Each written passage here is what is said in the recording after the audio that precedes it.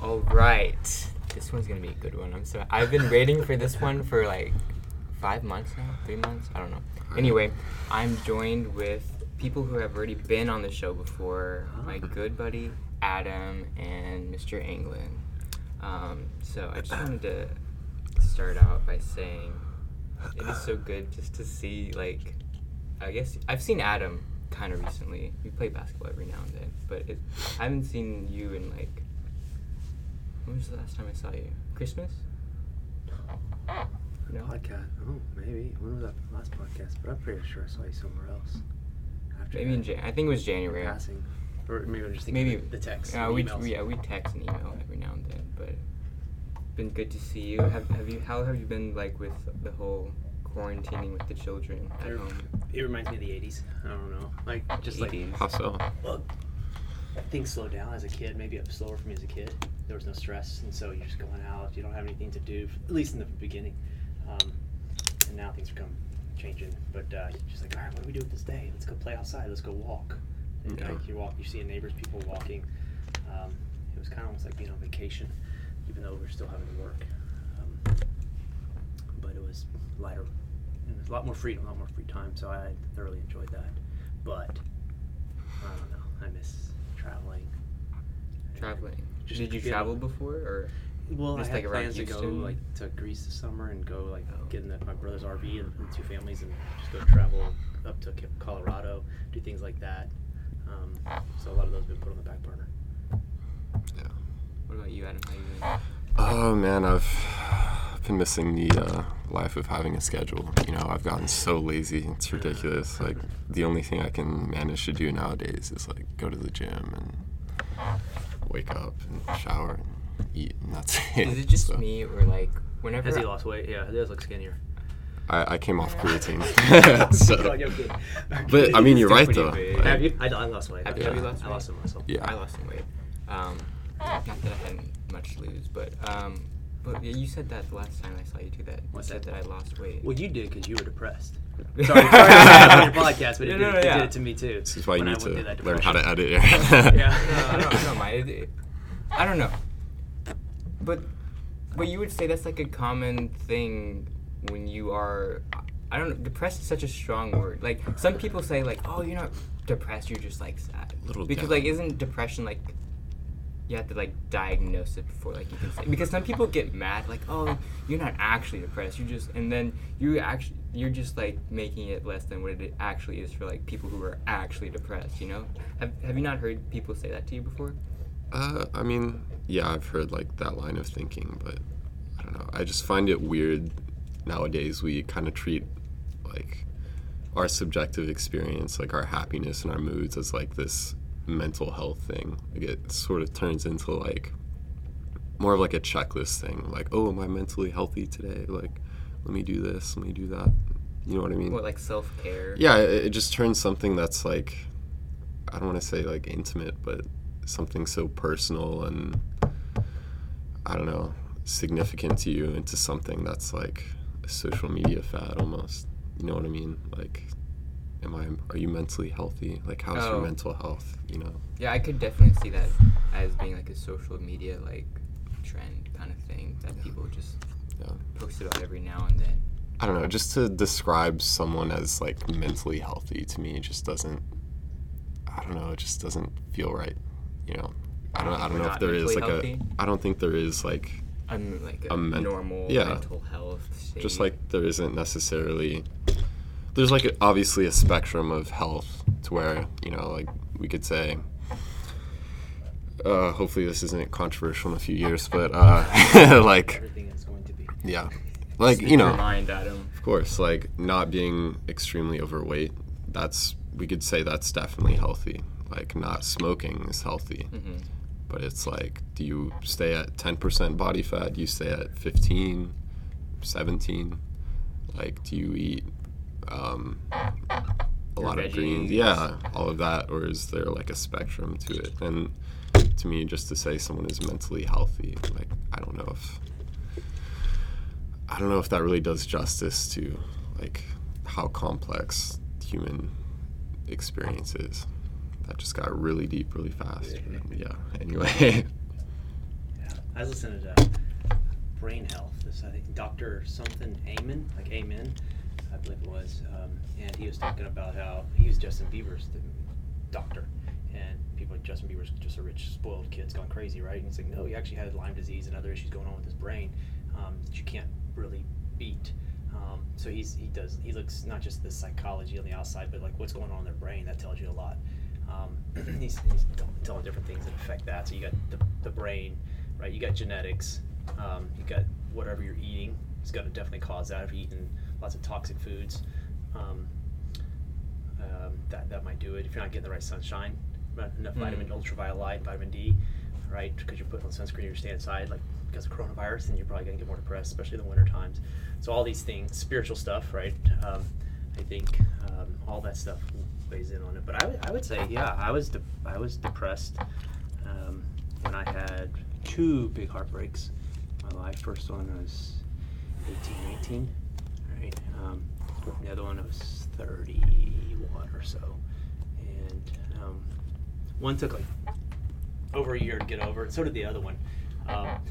I dated the girls for like a year or 2 as well, right? Mm-hmm. But when I was 30, I was thinking, well, life's over because I'm 30. I'm married, I don't have kids. I'm way behind, right? And that didn't happen for another 10 years. And once that part of the puzzle was actually, I wanted that and I got it eventually.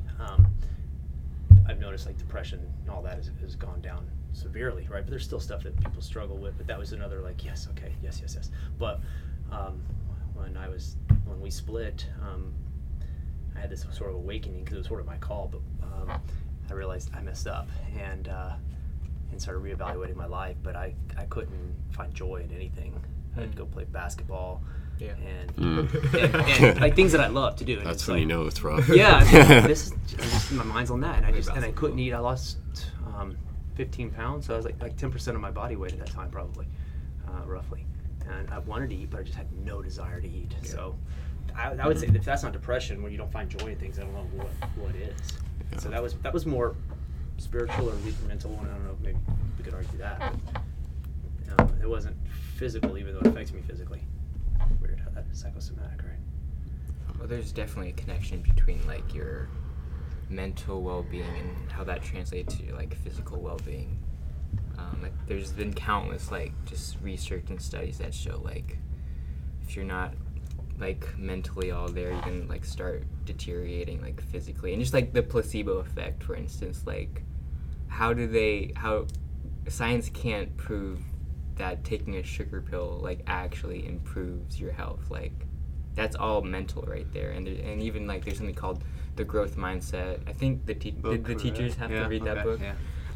Yeah. The growth mindset by a Stanford professor, Carol Dweck, and she just expounds upon the idea of how like just basically having the mentality to like want to improve and actually believing that you can like better yourself and like gain more knowledge actually translates to like physical like brain stuff too, that it actually allows you to gain more knowledge and stuff like that.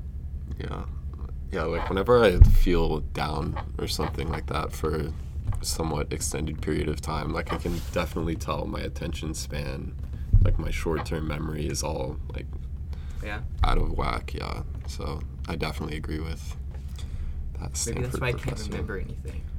You know how you I can't remember anything? I remember a lot of stuff. No, you always make fun of me for not remembering stuff. You're talking, Yeah. I think deep thinkers, artists, writers, photographers, whatever, photographers, but people that really get into these deep issues really struggle with this, right? They either go crazy or not, but we know many that have. But I just think of this guy, Lewis. Like, did he struggle with depression? Because he was a thinker, right? But I think that's very common among people that we have these ups and downs because we're really pondering life and not just sort of floating through it like a mindless prole or maybe I don't want to say that, but like some people say the majority of people just kind of go through life without really living, right? You got multiple like life. What is it? What was that Emerson quote? I'm blank on it. It's probably on my wall in school too. You went blank because. Yes, exactly. Right. No, I definitely think that's true though. with the deep thinkers like being affected more with like just life events going on, because I don't know, like I feel like just that like go with the flow, just brush it off, shake it off, like. But I think it is necessary to like think about what actually happened rather than just like brush it off and avoid it and not think about it and just like move on. I think whenever you do like ponder it, you're obviously gonna like be disappointed with like whatever happened, because it happened for a reason. Like something obviously must have gone wrong, or maybe even if it wasn't on your end, like you see that, oh, that wasn't really nice of the other person to do that or whatever, but like, and that will also affect you knowing that happened to you. Like, oh, how could I let this happen to me? Like, oh, why did this happen to me? Or like, I mean, that's when you start questioning like, why me? Like, what did I ever do? Like, is the whole like universe against me? Like, I'm just trying to be like content here. Like, I'm not even asking for happiness. Just like, give me just like content, Yeah. I don't think content people would like start philosophizing. I feel like a lot of philosophers started writing and really thinking about this stuff because they were either miserable or just inspired by something. Like, think of Schopenhauer and Nietzsche. I always mess up that pronunciation. Nietzsche. Yeah, Nietzsche. Nietzsche. I should know that. I think it's but Nietzsche. Yeah. A lot of people say it differently. But Yeah. I mean, they were pretty miserable from what I could tell. But Nietzsche did have like syphilis. But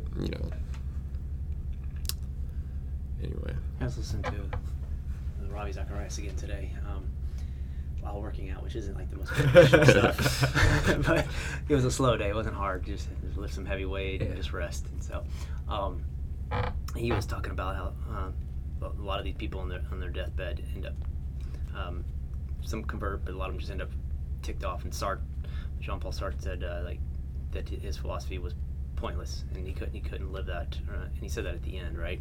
And Oscar Wilde, picture Dorian Gray guy. Yeah, Oscar Wilde. I think he kind of came to the same conclusion on his gravestone. He had a verse from Job about life is sort of suffering kind of book. Wasn't he gay? I think so. Yeah, I think so. I think, and then Stalin, his daughter, said the last thing he did was hold his fist up to God, because Stalin was a monk, or he was in the seminary, and he was going that way, and kind of like Hitler didn't go. Should have gone to art school, stayed with it. He should have stayed with that, right? Instead, did a lot of dastardly stuff, but he just looks up at the heavens and clenches his fist in anger, and then dies. It's like, even though he became I don't know if he's an atheist, but at least a hater of God. Yeah. Right? I don't know if you believe in God, but I mean, why would you look at God and do that? I don't know. What made me think of that? Say that. See, there's the brain. Just going off. I don't know. So more importantly, like when you started off, you're excited about us being here, and that we've both been on your podcast. Who got more views? Who got more? Yeah. Well, right now, Adam and. Gosh. But Adam was with. I did one Alex. with Adam and Alex Halsey. So it was like. I think it's just more of like, So I they should get know this. 50% each. Well, like, so Alex Halsey, 50% he graduated credit. from STE. Is he 2 years older than us? Yeah, right. Yeah. I don't know if he's 2 years older, but he's 2 not 2 years older, ahead. but he was yeah. he was 2 years ahead of us. Ahead in of us. School. So I think it's just like students or like my friend think, oh, I know these names more than I know your name. Just like. But I came first, right? I think I was one of the first. I was gonna try to take the popularity of your podcast because of me being on there, but darn it. Well, to be fair, I think I've gotten more feedback about your podcast. Though. Probably like some vitriolic stuff. Yeah. So really? what? Who's responded to? Negative? No. Just like I've gotten just more people text me like, oh, I listened to the Anglin Charlie podcast. I thought this and this about it. This, and more than I've gotten texts about, oh, I listened to Adam and Alex's. Well, yeah, I feel like our podcast. conversation was a lot more casual. Just I would say even less than casual, honestly. I don't know. It was. I don't know. What exactly is that? Less than casual? Just telling jokes. I feel like. What would that be? I feel like I don't know. At least for me, I thought the energy level was a little Down. subpar. Can try again. Let's try again. Yeah. Part 2. But I blame that on Adam, honestly. And I told this to him after. Here we go. Adam's always calm. I've never seen you just like jump around. I think that's his problem with me. No.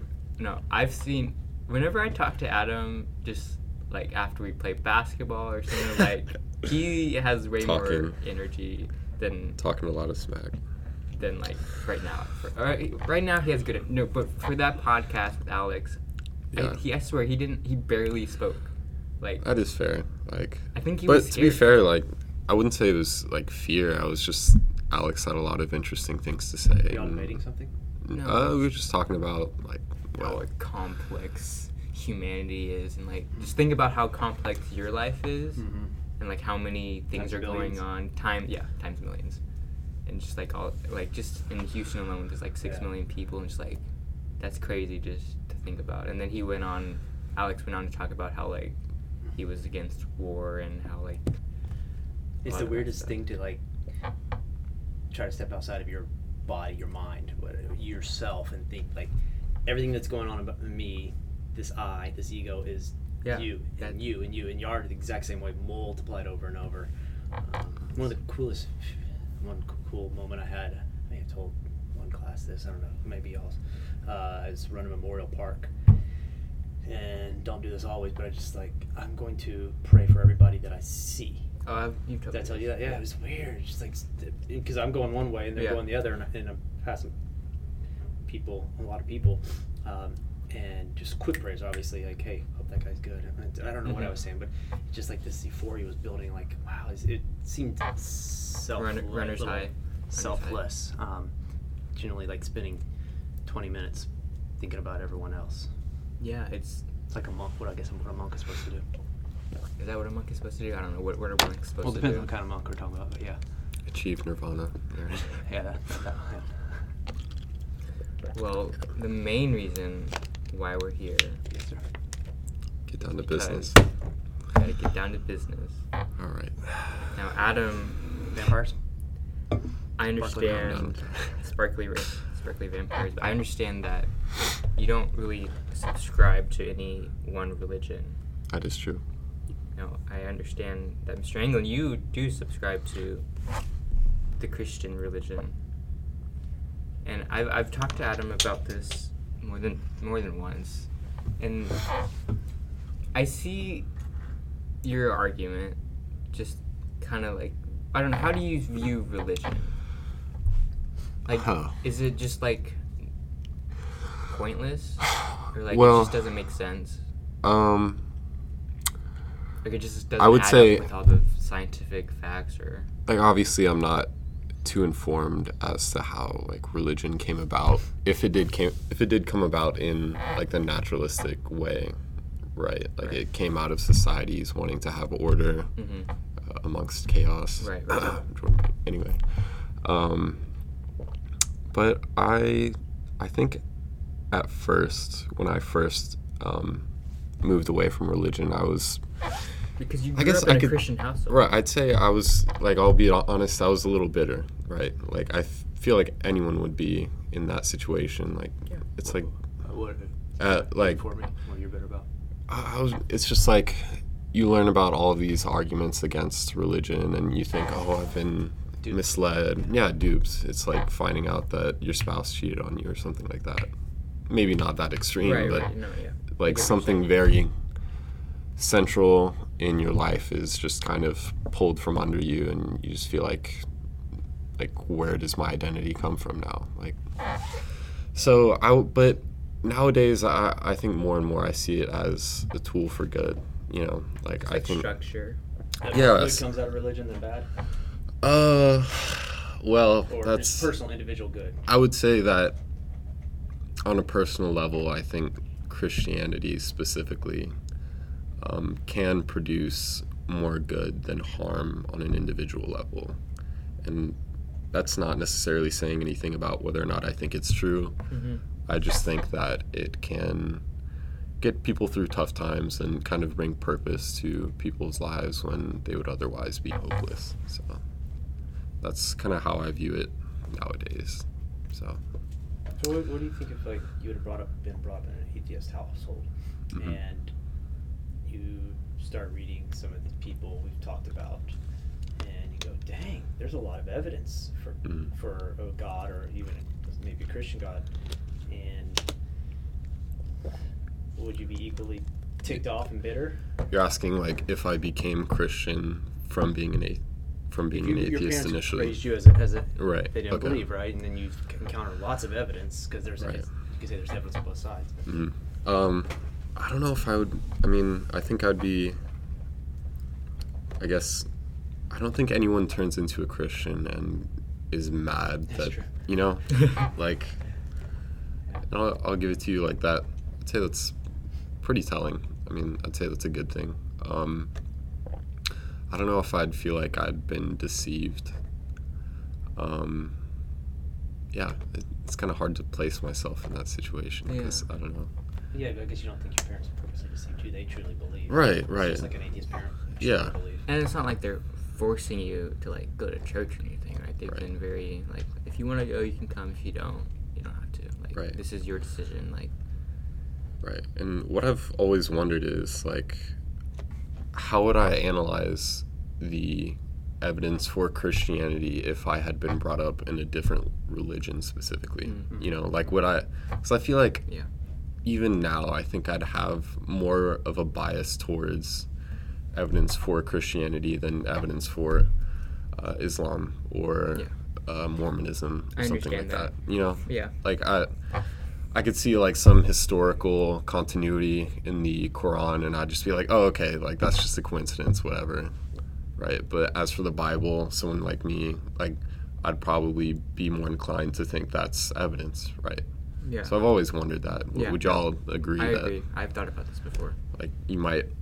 I'm not like attacking you or anything, but No, like, do you I've think definitely there thought is about- like a bias towards Christianity just based on? For sure. My upbringing, for sure. And I've always thought about this actually. Like, what if I was raised in a different like religion? Would I have found Christianity and like chose Christianity over whatever religion that I was brought up in? Because upbringing is like so influential in just how like you're wired and you're thinking, and just like those developmental years of like just the ages of like 0 to like 15, honestly, like that's a big range. And like you just have like some of that stuff is just ingrained biases that you will have like the rest of your life, just because that's how you were brought up, that's how you learned the world, like through the eyes of like your parents or whatever. And I do wonder, like, would I still have found Christianity and like chose it over like whatever religion I was brought up in? I think if I was brought up atheist, I think that would be way easier to like be like, oh, okay, Christianity. But like I think it would be so much harder if like you were born into another religion, and then because then that whole everyone in your like whoever believes that church that you go to or whatever, they're like, oh, you're doing the total wrong thing. You're basically like all the people that are close to you are like kind of disowning you in a way, Right, unless they're like understanding. heretic, I guess. basically. Yeah. Yeah, I think that's true that your environment shapes you, absolutely. But I think there's so many cases where one person grew up in an environment, they didn't stick with that. I grew up in an atheist dad, Catholic mom, and I'm neither one of those, right? I questioned it for a long time in my 20s, as I told you, and then I said, I want to know if there's a God or not, and I went through a lot of things I thought to come to that conclusion, and then like, well, what kind of God? And then once I found, once it was like Christian God, it was okay, well, what form of Christianity? Are they all the same, right? And they're not. And I had problems with Catholicism, so why wouldn't I believe Catholicism if I was raised that way? And then so I went to some Protestant ones and said that there's issues there. So it wasn't just like to jump into anything. I was like, there's nothing. And then I found Orthodoxy. I said, oh my gosh, that all the gates or the keys and grooves clicked together, and boom, there it was. It all made sense. it answered all the doubts that pretty much all the doubts I had. But I think that happens like with Black Lives Matter, right? There's a lot of blacks on both sides of the argument. It's a lot, same thing with whites. There were racists now that they're not racist, right? And so just because you grow up in a racist environment doesn't mean you're going to stay that way. Or I grew up in a Democratic household. I voted both sides in my adult life. My dad was a staunch Democrat, not anymore, but anyway, that stuff happens. C.S. Lewis, Augustine, atheist, right? Which I was thinking you're going to be, that's who we got here in the making. One of those guys. Parents are praying for them.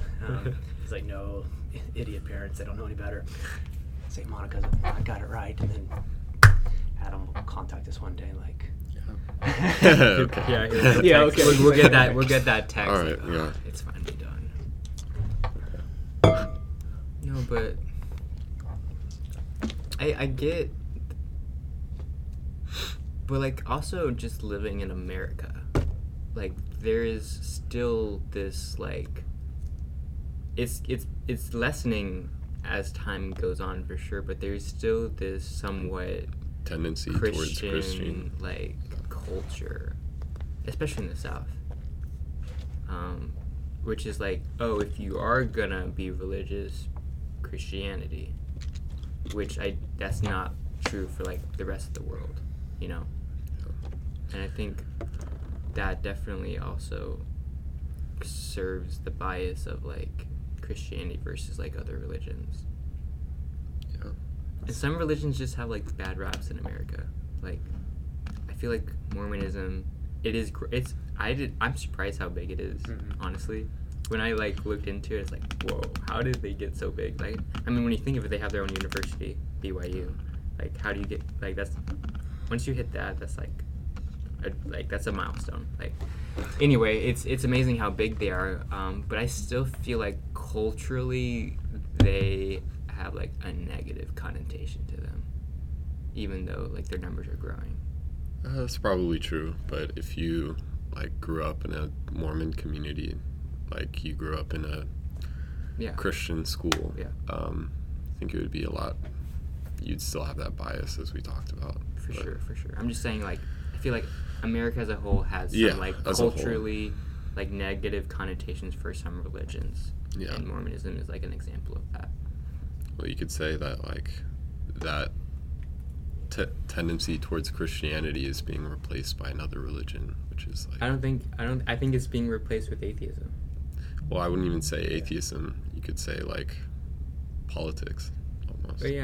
Which I don't know if some movements. Some movements, which I'm not going to get into for this podcast. But that's what I mean. So, Twilight of the Isle, right? Thus spoke there's by Nietzsche.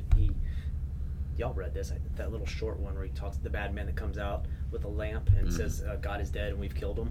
Yeah, right? And he says, this is the greatest act in mankind. It's terrible because all hell is going to come with it, right? And this is in the late 1800s, he's writing this, and then we get the 20th century, which was, by all most accounts, right, the worst century ever with bloodshed and death and atheism, if you count that as negative.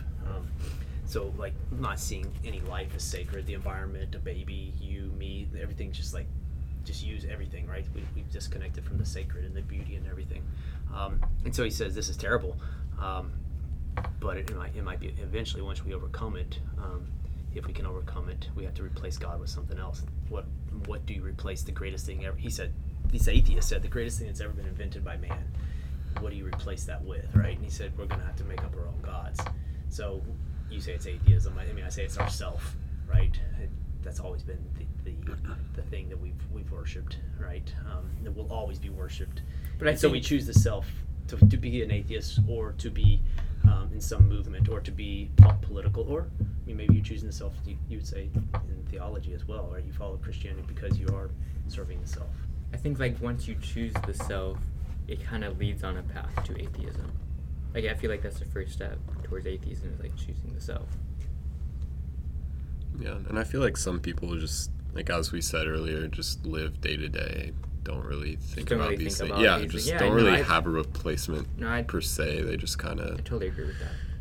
Wake up, go to the 9 to 5. Do the like American like average Joe thing of go to school, go to college, get a job, maybe get a family, and just do like the whole life thing, you know, just not really like think too much or too hard about anything, but just do what like society expects of them, which now like society is having, there's like so many different societal like expectations and norms than there were like 30 years ago, you know. It's even like a week ago. Even a week ago, you know, like.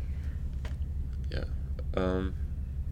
I mean, like, as much as we like to talk down on like, the people living like that, I can sort of understand the want to not. I mean, ignorance is bliss, right? Sure, and I think like not, because ultimately like the reason why there isn't one codified like agreed upon answer to all of this stuff is because there isn't necessarily, well, you'd probably disagree, but like there isn't one answer to this stuff, and thinking about it could just exacerbate people's misery about their day-to-day lives, and why go through that if it's going to be fruitless anyway. So. I've definitely had like instances in my life where like I would just be like thinking of like something that happened and just like be like, I don't know, do you ever just like sit there at your desk just like kind of think about your life and like what's currently going on and like all these things that are going on, and trying to like, oh, how do I like move on, like what's the next step, what should I do to like to mediate all these things or whatnot. And then I'm like, well, I could just like play some like video games with the boys and just like not think about this right now and just like worry about this later. And like why do I have to think about this right now? And then it comes to a point where you just never get around to thinking about it because you're just always like, oh, I could just do this instead, like just relax, you know, rather than like spending that time and mental energy to like actually like, all right, like what do I need to change in my life? Like, what do I need to do? Like, is it going to be hard? If it is hard, like, is it worth it? Like, all these questions. And I think that's kind of the first stepping stone towards, like, living that life of, like, oh, I'm just going to, like, live life how it is and just, like, not really, like, worry too deeply about anything. I'm just going to, like, do whatever, like, makes me happy, you know? Because, like, sometimes I guess it makes me happy to like deeply think about like whatever is going on in my life or like whatever I want to think about, but it's also like it could be saddening, it can be tiring, it could be like exhausting, like whereas if I could just like play video games with Adam or like go play basketball with him, like that's much, I guess, more fun, at least in the short term. And there's got to be something good in it. I can't discount that. I thoroughly enjoy my athletic endeavor, basketball, soccer, whatever. Watching Breaking Bad or The Last Kingdom, I don't know if you're watching that, that's pretty good too. It's just like, there's something good there, but it's like I do sometimes too much of that. And we say, okay, we ponder some deep things every now and then, sure. But like compared to some people that really live this life of the mind or of the soul, like a monk, like they're constantly in prayer. Right? And they would think we're wasting so much time. It's is it because we found the right balance, or we're out of balance? Maybe there is some good in doing both of them, or like why at the lower, maybe a lower echelon, if we're, say, we're not at the top, we're not at the bottom, but a lower one where they don't do any of that, is it because they've never been shown like the beauty of something? Like, hey, think about this, and like in literature, right? If I hadn't been taught some things in literature, I would probably not known how to get that out of it. So it almost has to be handed to me, this knowledge from outside or from someone else, and or this experience, for me to appreciate it and start to get that energy or that snowball, build that up, and then pass that on. I don't know if that makes sense. I got a question for you, Adam. Okay. So he told me, does Adam know? No way. What did I say? What? Why are we meeting? And you said, what is the topic or something like Adam, that? Adam, you wanted to ask Adam about why he's an atheist, and then today I texted and said, does Adam even know I'm coming? Right? I hope this isn't like surprise. And he said that, well, Adam had questions for you, actually, like why a rational person would believe in a God or Christianity. And so it's like two different things. So I don't know like which one. We'll talk about both of them, but that got me thinking in a different direction. like, because I have here like some things I typed out for someone else and sent to him, like some basic things why I believe, but so I could go through that. But I was just wanted to ask you the question, why would you be an atheist? Why do you think it has any evidence? I remember when I went to TMI when I was 34, 35. It's a school out in San Antonio, a Christian school that has some connections with this one. Some people went there, but and the dean of students, he asked me. He was not of any kind of persuasion of belief, and he asked me why, after I went to St. John's College and read all these great works, would I believe in a God. And I didn't say it at the time, I don't think, but I wish I would have said, like, well, I had no, I just followed the steps, and like I couldn't have, there was no alternative for me. It seems clear that it leads towards that. He doesn't think so, obviously, but it's like there's no way out. But I think there's a lot of people that have looked at both those things and gone, which is a really conundrum. But go back to the question, why? Like, for me, it's like there's never been a good valid point made. I don't know if you feel that way with Christianity. There's valid points, but for atheism, like there might be one or two that.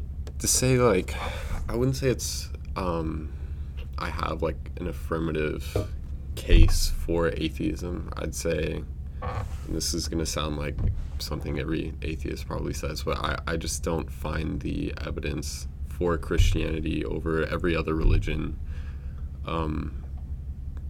like beyond a reasonable doubt to me. And apart from that, I think I just have a few problems with like theological truths that have been put forward that I just don't find to be logically consistent. And I think the problem of evil is probably a really big one for me as well. Why does God allow passive suffering, which means like, why does God allow suffering to like innocent children, babies, animals that didn't necessarily bring about their suffering through free will? Like animals? Yeah, animals, children. So, one question I've always wondered is like, is there free will in heaven? You know, I've thought about this. I feel like I've asked you this, Aaron, but if the point of like our life here on earth is to kind of navigate our free will in a way that sort of leads us to God and towards Christianity, do we lose that privilege? Because we're always taught like free will is a privilege, and there's also that's why we're allowed to sin and whatnot, and that's why there's suffering, because we have free will. But do we lose that once we get into heaven? Right, because heaven isn't supposed to have suffering, so like, or pain. So like, if there's nothing to choose between like pain, if you can't choose pain, then like, but that's also the only way you can have like, because whenever you do endure pain, I guess like that's the whole concept of free will. Like you can either choose to like follow God or to not follow God. But then once you're in heaven, like I feel like that, and I feel like the only reason why we have pain in this world is because we didn't follow God at first. So like, how does, I get your question of like, is there free will in heaven? And I've thought about this and haven't. I think because in heaven, I don't think you can't, or maybe it's not that you can't choose to like sin in heaven. I think it's just like you've reached this like, you've like gotten a new body, you've just been made better to the point where like you can overcome the temptation to sin, because like as humans, like it is inevitable that we will like sin and do wrong. Can I just interrupt you there? Yeah. So fine, but my question then would be, why wasn't this the original setup in the first place? For what? For humanity, yeah. Why for humanity to not have that like already fallibility? Yes. Okay. I think that, or I think you have to. Is it that we Well, then just... as you said, that's not really like free will. So you're basically saying that, yes, we do lose our free will in heaven. I don't think you lose your free will. I think you just get to a point to where like you don't succumb to that temptation to choose wrong. I think that's it. I wish my smarter friends were here, or the things I've read were up here. But nothing's coming to me. But just thinking of that, right? We had the free will in the very beginning, supposedly, and we lost that. We're a higher form, but we lost that through missing the mark, right, from one little action. But like in heaven, read Dante. I'm in purgatory. I can't remember what happens in Paradiso. So not that he has the answer. I think he might have some of it, but I think he's off on some. But purgatory is an interesting thing, right? Because there's definitely free will there. Now, some people don't think there's purgatory, that you just go immediately to heaven. But there's got to be some kind of change in you. And I don't think if I was to die right now that I would be the next moment perfect, right? There would be some purgation or some kind of change. Maybe it happens immediately, right? You're flooded like by this presence, and it's overwhelming. And yeah, you still have the free will, but it's so powerful and beautiful, amazing, that you're just like, why would I do anything but that? It would be like, right. I think it would be like, I was gonna say steak, or maybe the best dessert you ever had versus a pile of feces. There's no possible way that you would want to ever eat that pile of feces, and that's what I think going against this free will. It would be so like delicious, like I want to devour that pie, or whatever the best food is, paella, or I don't know, carne asada, whatever you like, right? Versus the other one. That's what that thing now becomes, and so you still have the free will to choose it, maybe, but like it's just so overwhelming. You? Like, why would you? That other one's just so not a temptation anymore. Are you asking like, okay, but why weren't we shown that initially? Yeah, why wasn't like this the initial setup? Like, why did God wait till heaven to sort of set up this supposedly perfect scenario? Like, why, if this is the preferable place to be, which is heaven, and you still have free will in heaven, why was this not already what there? Earth? Yeah, what Earth was. Why weren't we disgusted by the pile of feces? Sure, like why? I mean, it took like an apple, and just not even like it didn't even have a second generation. Like we messed up the very first try. Yeah. Like how? You know what I mean? And that's just something I've always kind of struggled with. And sorry to like blitzkrieg y'all with like some obscure question about, but just something I've always wondered. I try to think like and I relate everything to my kids now. Like if not that on God's perspective, it's like the difference between me and my daughters, it's pretty immense, but it's nothing like us. And if there is this God, right? But it's as close as I can get to rationally comprehending what that might be like. I've never experienced something greater, but I think I was with her the other day, and like we were talking about this. We're reading through the children's Bible and this whole temptation with the apple, and I said something to her. I wish I could remember exactly what she said, but because I said the smartest things. But like, if you were told you could have all this, and I said, but I said, don't touch. You can touch anywhere like in this room, but don't touch that one little thing. What would you do? She said, I'd touch that. I was like, it's just like you do it just because you're told not to, right? You hear this, but that's exactly what she said. I would have to do it because I was told not to. And that's obviously where we are, but do we change? Do we get out of that? I don't know. That still doesn't answer the question, though.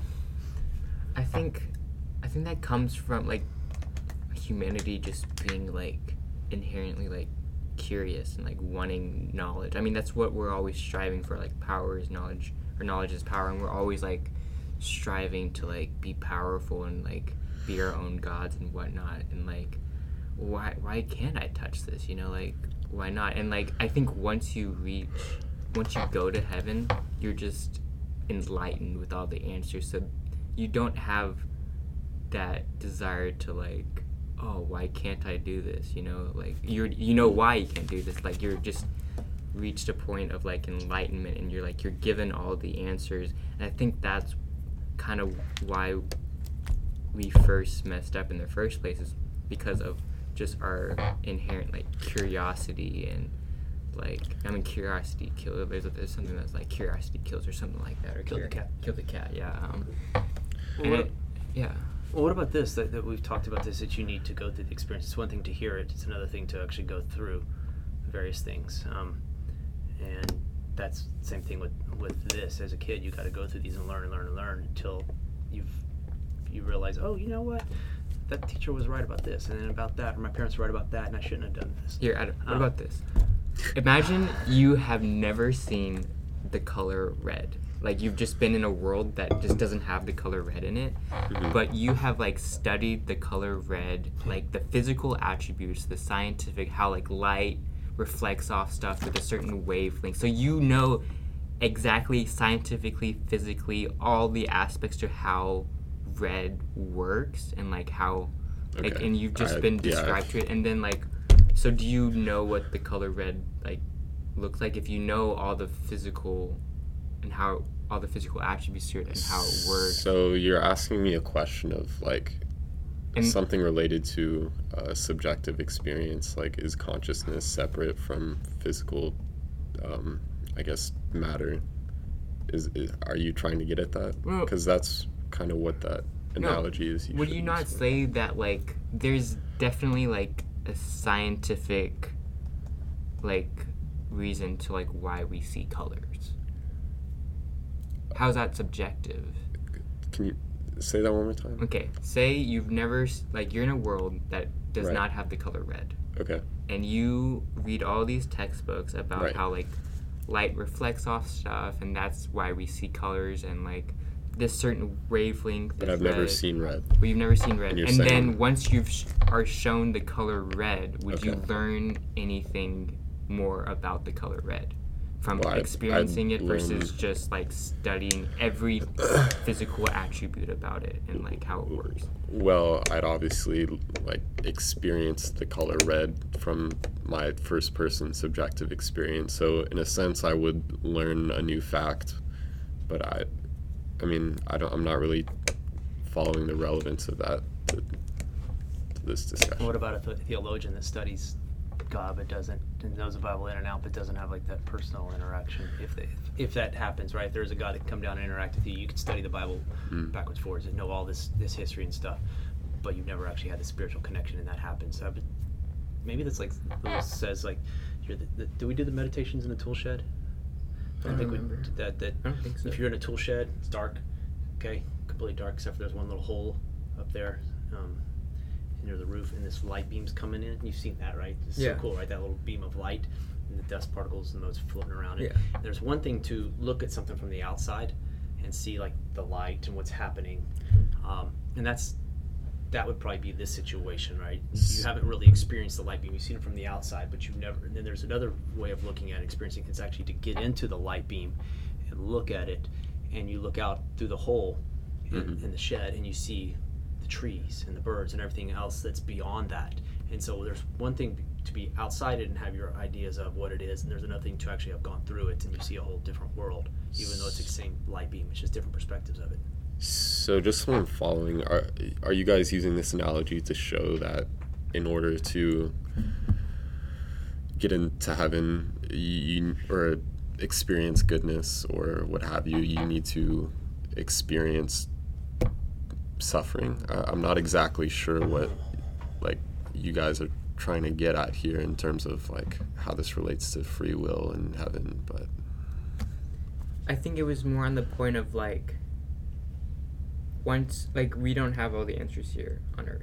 so you're saying that And that an experience with God is what sort of convinces someone that he exists. Are you trying to say that? not that he exists, it's an experience with God.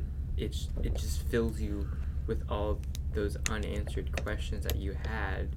So you don't have the need to like you as you said earlier, like there's clearly like the right decision and then the wrong decision, and just like the right decision is just like obvious, just so much more obvious and better for you, because as you said, like, why didn't we just have heaven on earth in the first place, and why weren't we like enlightened in the first place?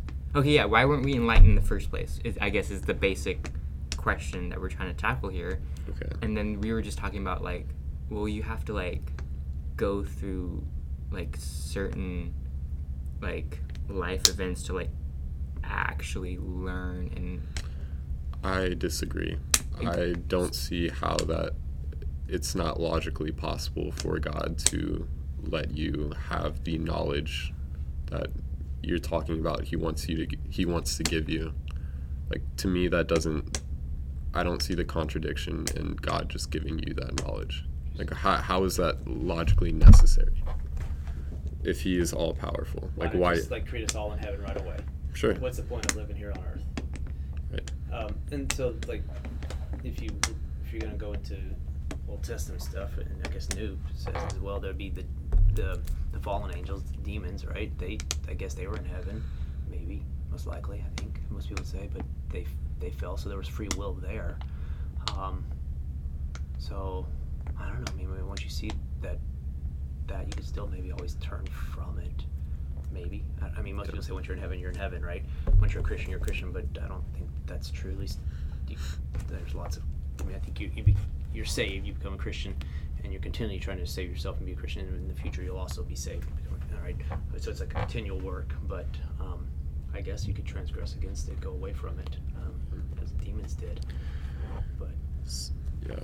So then my like question, or I guess concern, is like how are we not just like having this repetitious circle of like, you know, we get to heaven and then we screw up somehow, and then God has to create a new heaven because it's been made imperfect by free will being used incorrectly in this original heaven.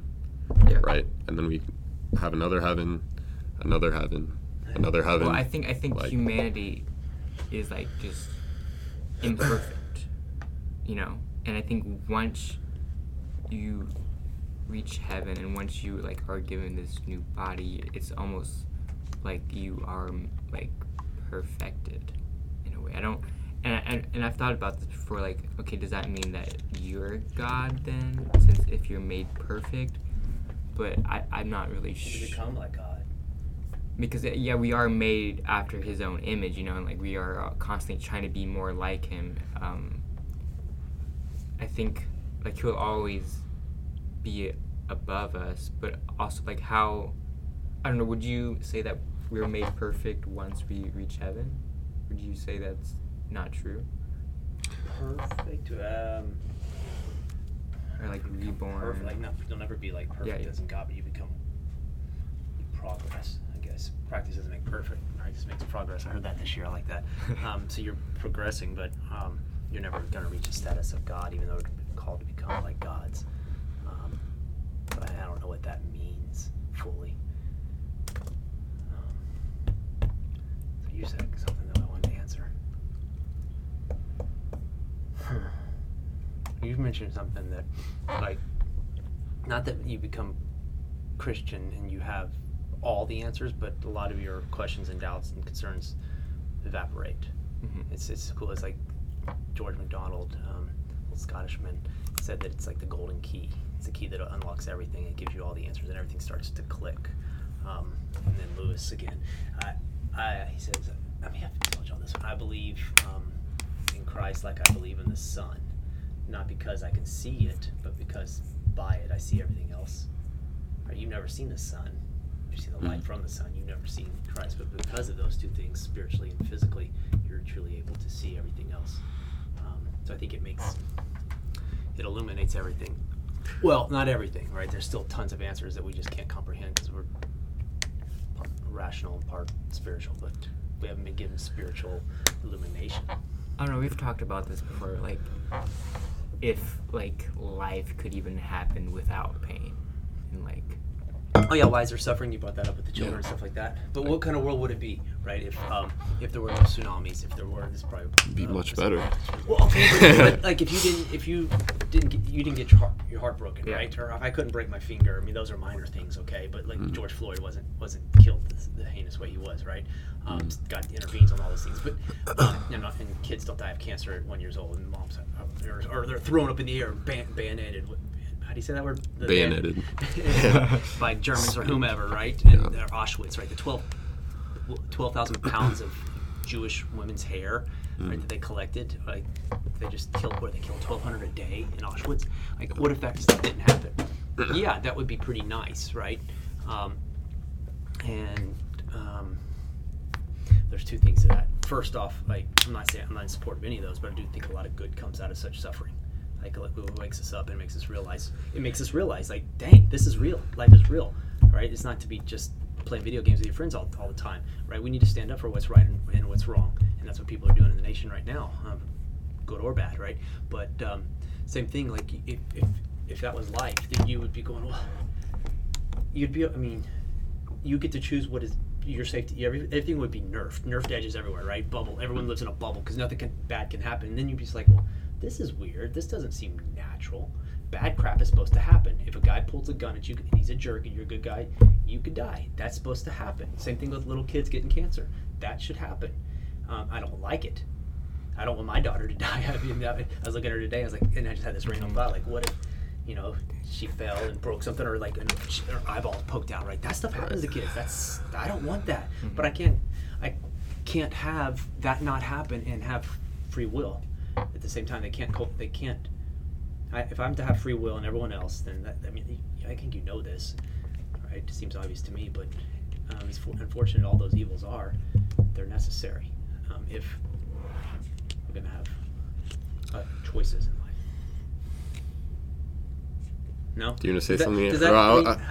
So I disagree that. Okay, like so the argument for me falls apart when you say that tsunamis are necessary, that natural disasters are necessary, that cancer is necessary, because cancer or not, how does that enable you to have free will? Like, I have free will whether or not I have cancer. So you want God to control the earth so well, like I said, that everything's there. Well, he's pretty powerful, right? Nerfed. Yeah. Right, but then we're back to the heaven thing, right? And no one's had a choice to decide, like, in these events, like to do right or to do wrong, and our souls haven't been, say, refined or challenged and shaped through the goods and bads of life.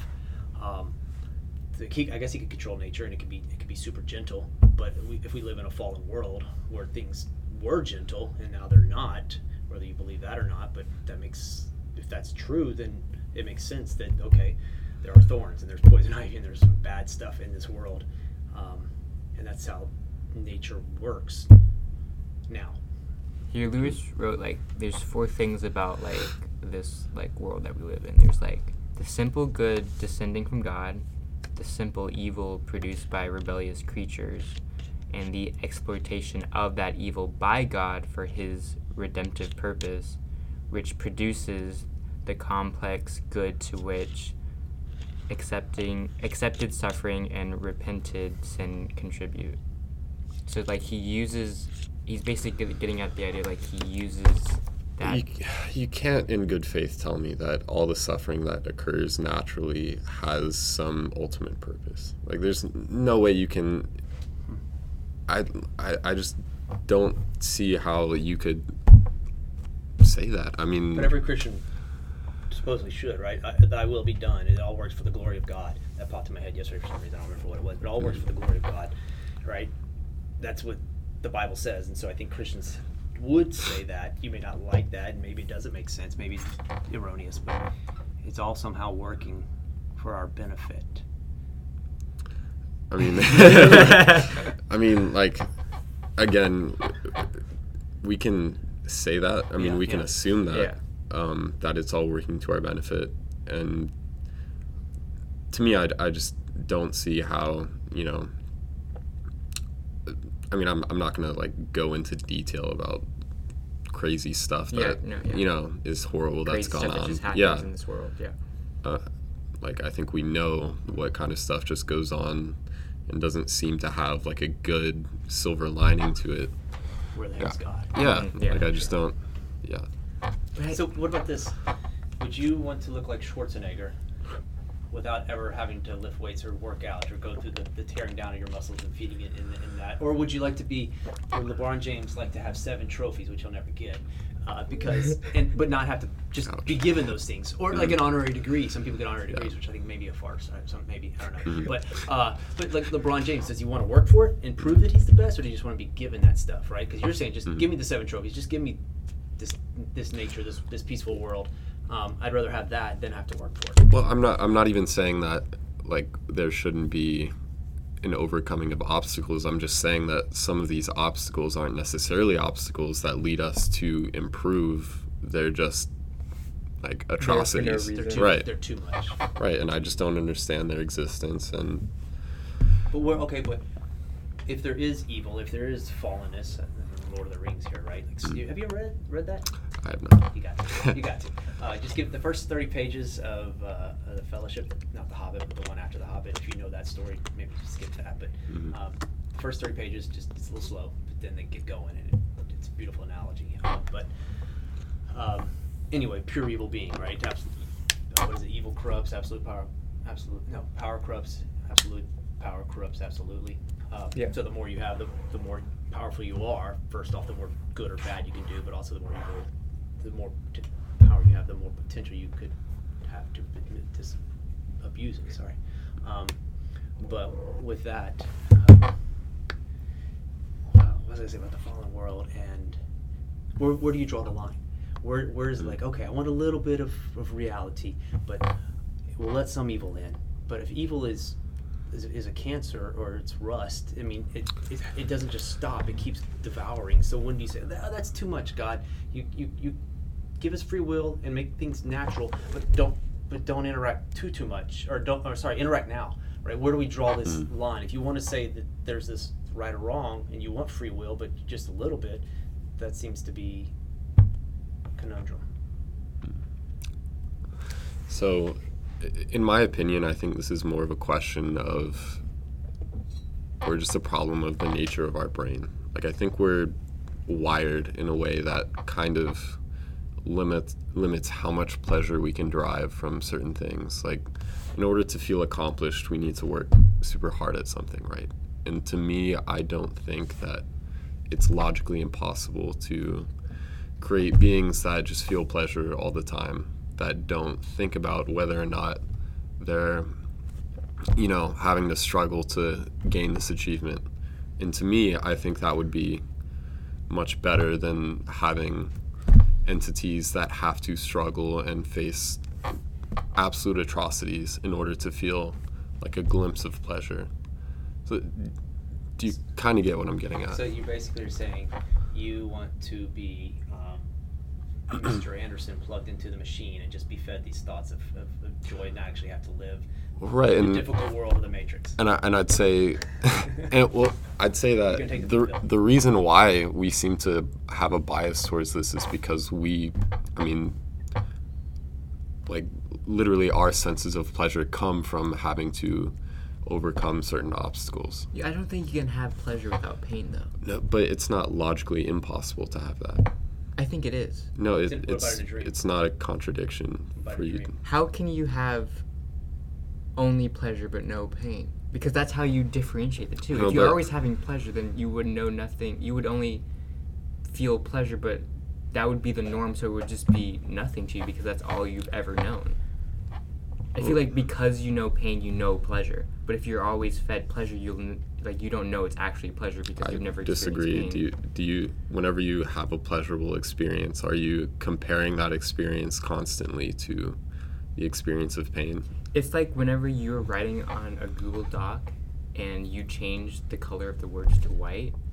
If everything is just white, you can't see the difference because it's all the same color, so you don't see anything. But once you change the color of the text to like black or something, you can. You don't even know how to read like a little kid. But what about depression we were talking about earlier? Mm-hmm. You have to have known the opposite. I mean, I think you can have a negative experience or a positive experience and understand that those experiences are bad and that you would not want to continue those experiences.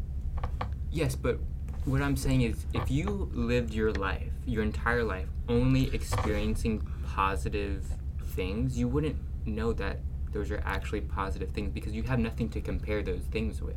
Like, you need something to compare it with so you know, oh, this is a positive, this is a negative. You can't have one without the other. No, I think we innately know whether or not something is positive. Like, I don't think so. like, why are we just naturally, first of all, like, why are we just naturally drawn to certain behaviors then? Like, if something isn't inherently positive, how do we know that it's positive? Like, do we just arbitrarily pick out something as positive? Because we compared those positive experiences with the negative ones. And we can see the difference. No, this was way better than that, so I'm going to do this. But when you experience something pleasurable, like let's say you're eating some Popeyes, right? You're not thinking, oh man, I remember that time I was in basketball practice that one time, man, it was so tough. I was But you compare that Popeyes to like, okay, what if you, imagine you go, I'm like this, I go to a restaurant, a Chick-fil-A, when I was a kid, I would just get nuggets. That my parents just order nuggets. So like my whole life, I would eat nuggets. And then it's like I don't know. I was like 13 or 14, something like. Okay, I've been eating nuggets this whole time. Like, what if I just try the sandwich? But like I don't. But I know I like the nuggets. So why would I try the sandwich? Like whatever. I'll try the sandwich. I tried the sandwich. I liked it way more than the nuggets. But like, so that's how I can tell. Like, but eating the nuggets was still a positive experience.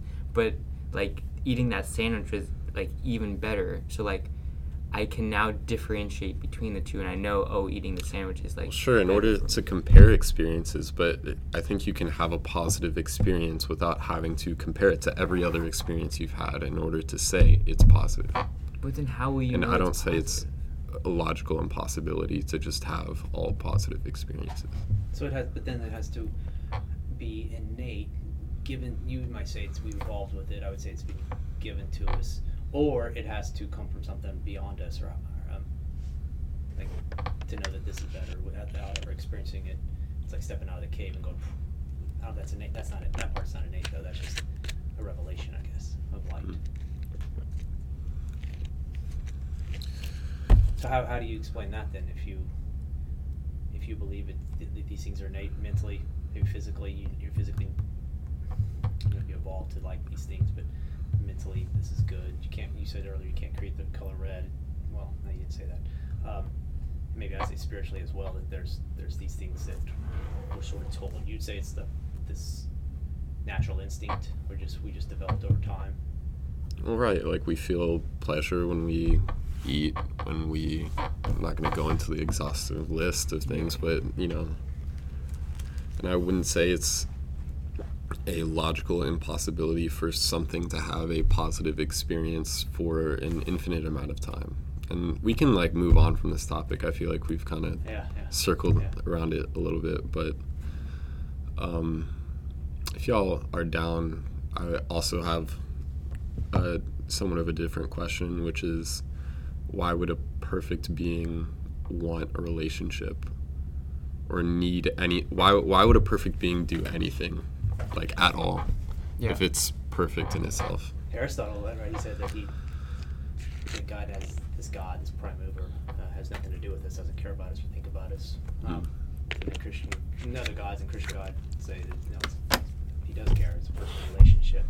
But I think if it's a perfect being, what kind of father would I be if I didn't have any kind of relationship with my daughter? I just created them and left them.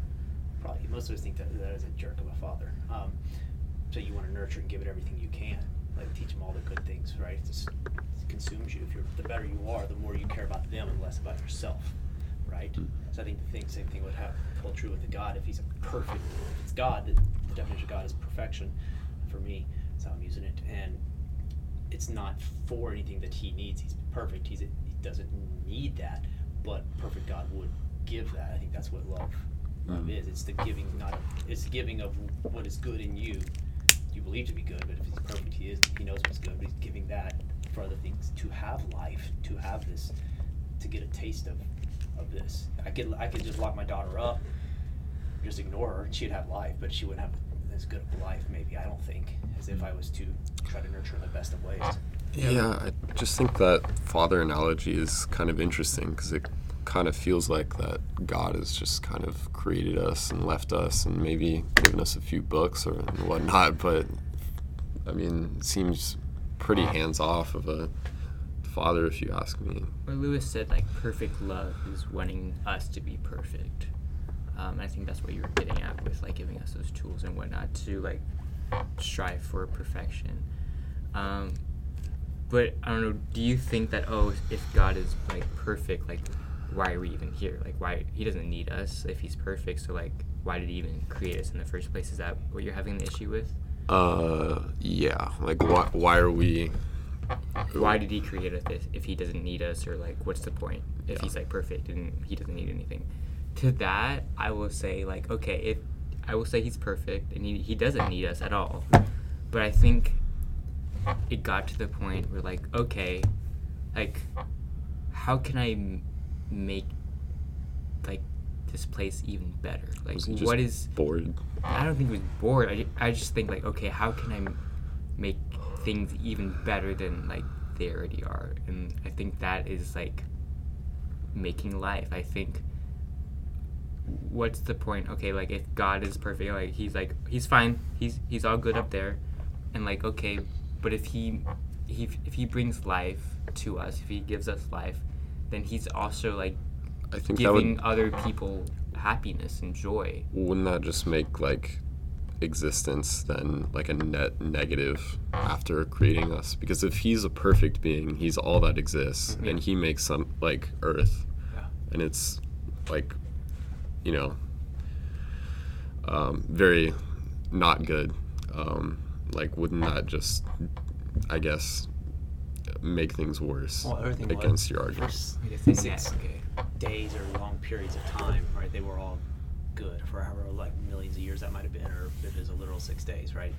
I guess Hebrew, you can interpret it both ways, but so it was good, but being maybe not perfect, it had to have the potential to go awry, and I guess it did. I don't have a problem with that. Your comment earlier though about, like, God's hand, his hands off. There's not much evidence, right? I mean, there's a lot of people say there's tons of evidence, and maybe it's we that are hands off, right? We blame God for, why don't you give us more? Well, maybe he has, right? And we just ignore it because we're too self-centered or too fallen. But also, he's not going to come down and just maybe sit here. That's pretty rare. We've had experiences we can, and some of mine people would say are a miracle than a divine or actual interaction with God, and others would say, no, it's just like something misfiring in my head or whatever, right? And who's to say?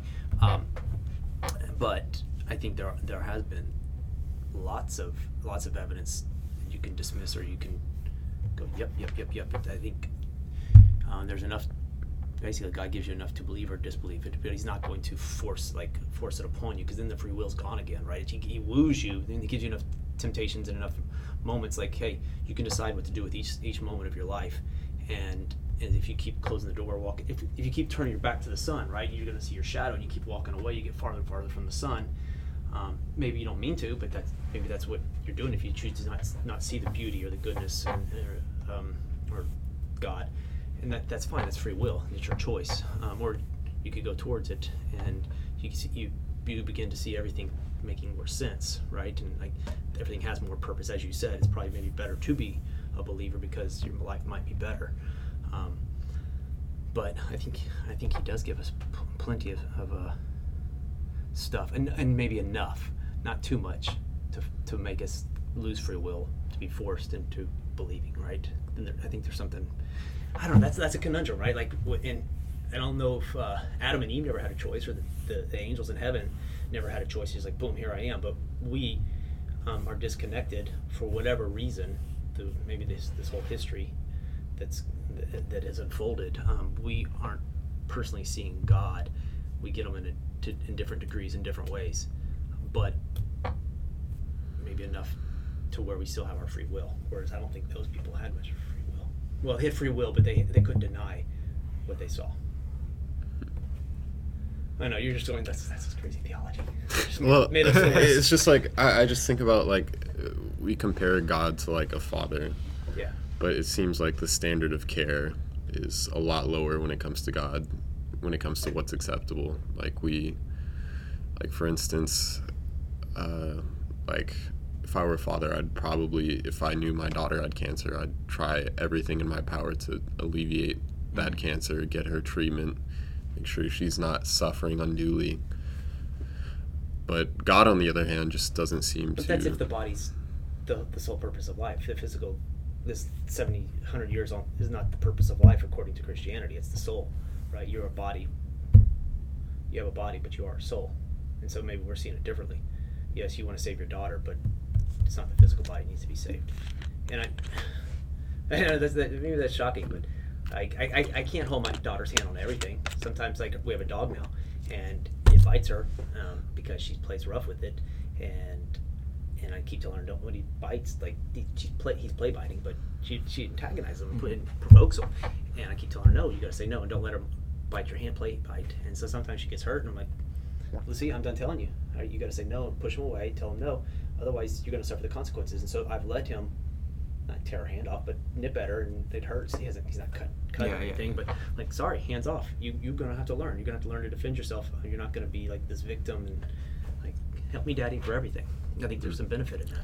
Well, yeah, I think there are definitely some situations in which parents, allow certain minimal suffering in order to teach a lesson. But I mean, in order for that argument to stand for God, we'd have to assume that, every bad thing that's going on uninterfered with by God has some sort of grand lesson with a silver lining to it. So right, everything works towards the glory of God. But then again, it goes back to the question, like, where do you draw that line? Like, this is too much God. I'll let you do a little bit, God, but stop our free will and freedom of nature and all this stuff. The dividing line is the problem. It's either all or nothing, I think. But then there's the thing with miracles, right? That he does, maybe there's miracles constantly happening, and so maybe that's what's keeping things worse than they are. Yeah. I mean, yeah, I feel like we've kind of gone in a circle a little bit here, but all right. I mean, we can keep... Well, what else you got? There's like so much we haven't... Yeah, how long has it been here? Been a good, hour or so. Yeah, it's not bad. You're good. How do you do this? Let me look at that. So I got, there's all kinds of things, right? We've done the 5 ways. There's, okay. Where did the one go? Oh, just like maybe prophecies. How do you, and I didn't write them all down, but how do you explain like prophecies written hundreds and hundreds and hundreds of years before Christ came? Why would someone write prophecy? This person's going to come. It's going to be from this lineage. It's going to be from this woman who's actually going to be a virgin, going to be born in this town at this time, this day, boom, boom, boom, boom, and going to die this way. How do you like deny all those that were written hundreds of years before, and then boom, boom, they happen? Like for me, a lot of the other that no other religion has that that was written in prior to the events, way before. Like, and so for me, when I read some of those pieces from the Old Testament, like, crap, that only happens in fantasy, Lord of the Rings again, right? There'd be the return of this prophecy king 1,000 years from now. Like, that's fantasy stuff. But this literally happened, and it's just too detailed. Like it's like it's the odds are impossible. It's like the whole thing with the bullseye last year. Or year before, remember, like, you have to hit that bullseye a billion times in a row, and each one of us have to do that. The odds of it happening, it happened, but it happened. So I'm not too, I think I briefly studied the prophecies, while I was growing up in school and at church somewhat, but I'm unaware of any prophecies that are, specific to the date, as you've mentioned, that are, so specific that they're literally impossible. So, I mean, we could take a look at them. Well, it's not just one. It's them all added up. Like, if you just say there's going to be a guy born in this town, okay, that's going to be the Messiah that's been prophesied. Okay, but when it's that, plus it's through this lineage, it's this woman, through the other things happen, it's going to die this way, blah, blah, blah. It's like when you start stacking all those up, to say someone's going to die in crucifixion, okay, that's not much prophecy, maybe, right? But when you do all of these and they all just, it's like, what is that? Odysseus shooting the arrow through those holes, and but a billion of those. Okay, be resurrected, be the prophesied one in the Old Testament that comes from Abraham, from his lineage. Bless all the nations, to be called the Prince of Peace, given his actual name that he's given. Bring in a new covenant, be killed on a cross. Before even there was such things as crosses, right? There was a prophecy of a cross before crosses even came about. Come, be forsaken, vindicated, do miracles, be born of a virgin, come at a certain specific time in history, a certain place, suffer, bear our sins, kill himself, be pierced, that was be preceded by Elijah, come riding in on a donkey, that was be called out of Egypt, done, born specifically in Bethlehem, be called a Nazarene, called God's son, be betrayed for exactly 30 pieces of silver. All these, be a willing sacrifice, Passover lamb that God would provide. Oh yeah, that's the cool thing, right? The book of Abraham and his son that was going to kill his son. Remember that? Abraham, Isaac, and Ishmael, right? Has those two kids. I think the Muslims say it's Ishmael that this happened with, but the original Old Testament Jews believe that it was Isaac, that he was going to sacrifice him, his only son that he was given, right?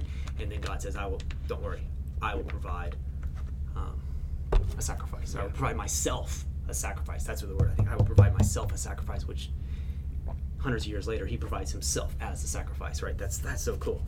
So all these typologies that you see, like 12 tribes in the Old Testament, 12 disciples, right? Adam, the new Adam is Christ. I mean, all these cool typologies that happen over and over. But anyway, be a star coming out of Jacob. Anyway, there's lots of those. Like, and they go on. All those added up, like, come on. So I guess my comment would just be like I'd obviously have to look at the exact wording of each prophecy, because we can obviously infer different things from certain prophetical texts, right? And Jews have done that, right? That still believe. They either say, well, you misinterpreted, or they're being blind, right? One of us is being blind and maybe biased. And another thing might be that obviously Jesus and the disciples were probably aware of the prophecies, and like there's always a chance that and it probably is true that they attempted to fulfill each prophecy, and if they didn't fulfill each prophecy, there's a chance that was kind of written into the gospel after the fact. I'm not saying that's necessarily true, but I'm just saying that to confirm all of these things beyond a reasonable doubt, to me, is kind of difficult. So that's just my response. Yeah. So read that Lee Strobel book. I wish I still had it. I think I gave it away. But The Case for Christ. The Case for Christ. I think that's the one where he talks about like the evidence in the Gospels being written, like some of them like within a couple of years, not the whole thing, but parts of it. And this myth of like we're just creating this. Like there's too many accounts that happen right away. They're written right away, and by too many outside sources to say they just made it up. No, this is what historically happened. There's tons of evidence for that in the Bible, obviously, which some people will dismiss because it's the Bible, but I don't think that's right. But even outside it, there's other sources. But maybe check that book out. I think I liked it, but then at that time, I think I had already maybe I was quite done questioning. But I was like, okay, yep. But I remember coming across some of those things prior to that and reading like the veracity of the Old Testament, New Testament, because that was something I had doubts about as well. Okay, what about not even like Christianity, but like just like a god or like some supreme being? Do you think that there is some supreme being, or like not at all? I mean, to that answer, I think Besides Kanye. Besides Kanye. Actually, what do you think about Kanye? Now that he's a Christian. Oh. I mean, I don't really have any thoughts on his conversion. I will say that his music after becoming a Christian has been a little bit of a downgrade there. Same thing happened to Bob Dylan, supposedly. Well, yeah, I don't know. It got nice accolades, though, didn't it? His Jesus is King, or whatever it was called. I listened to it one time. Oh, that's true. Like, that ain't bad. It wasn't that bad. It's okay. I thought it was fine. Anyway, sorry. What do you about the two perfect beings? Oh yeah. I think like supreme being. I mean, I don't think anyone can reasonably say that there absolutely is no God, that there's proof that there is no God. Like, that can, like, undeniably say that there is no God. So as of now, I just say I don't know. And, like, as of now, I don't find myself convinced of the existence of a God. And from what I usually hear from these sorts of arguments that infer a deity, is sort of a God of the gaps sort of thing. Like, we can't explain this. Like, we don't know why we're here. We don't know how things came to be. So, therefore, God.